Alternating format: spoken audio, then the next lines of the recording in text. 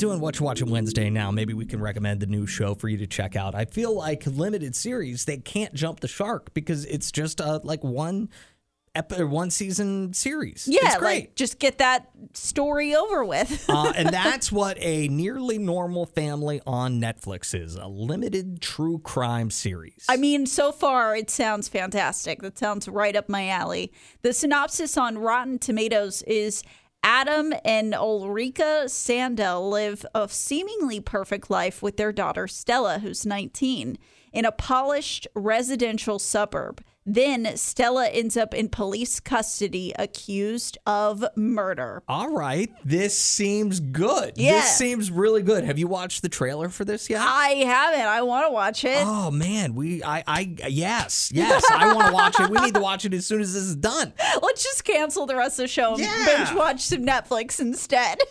Debbie says, compelling series that almost gets dragged down by lazy police work. Well, maybe it wouldn't be so compelling if the cops were a little bit better in the show. You know what I mean?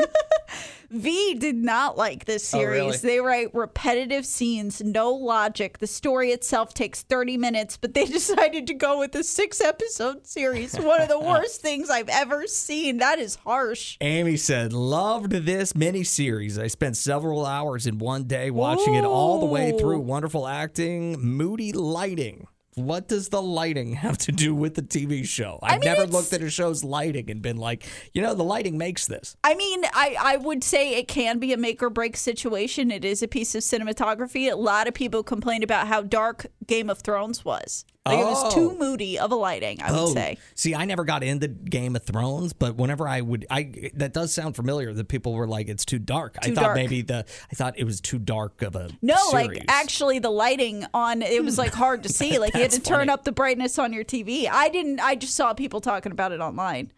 So the tomato meter gave this an 83%. That's pretty good. And the audience score, 77%. Although I do question it whenever the audience score, I mean, that's pretty similar, just 6% off.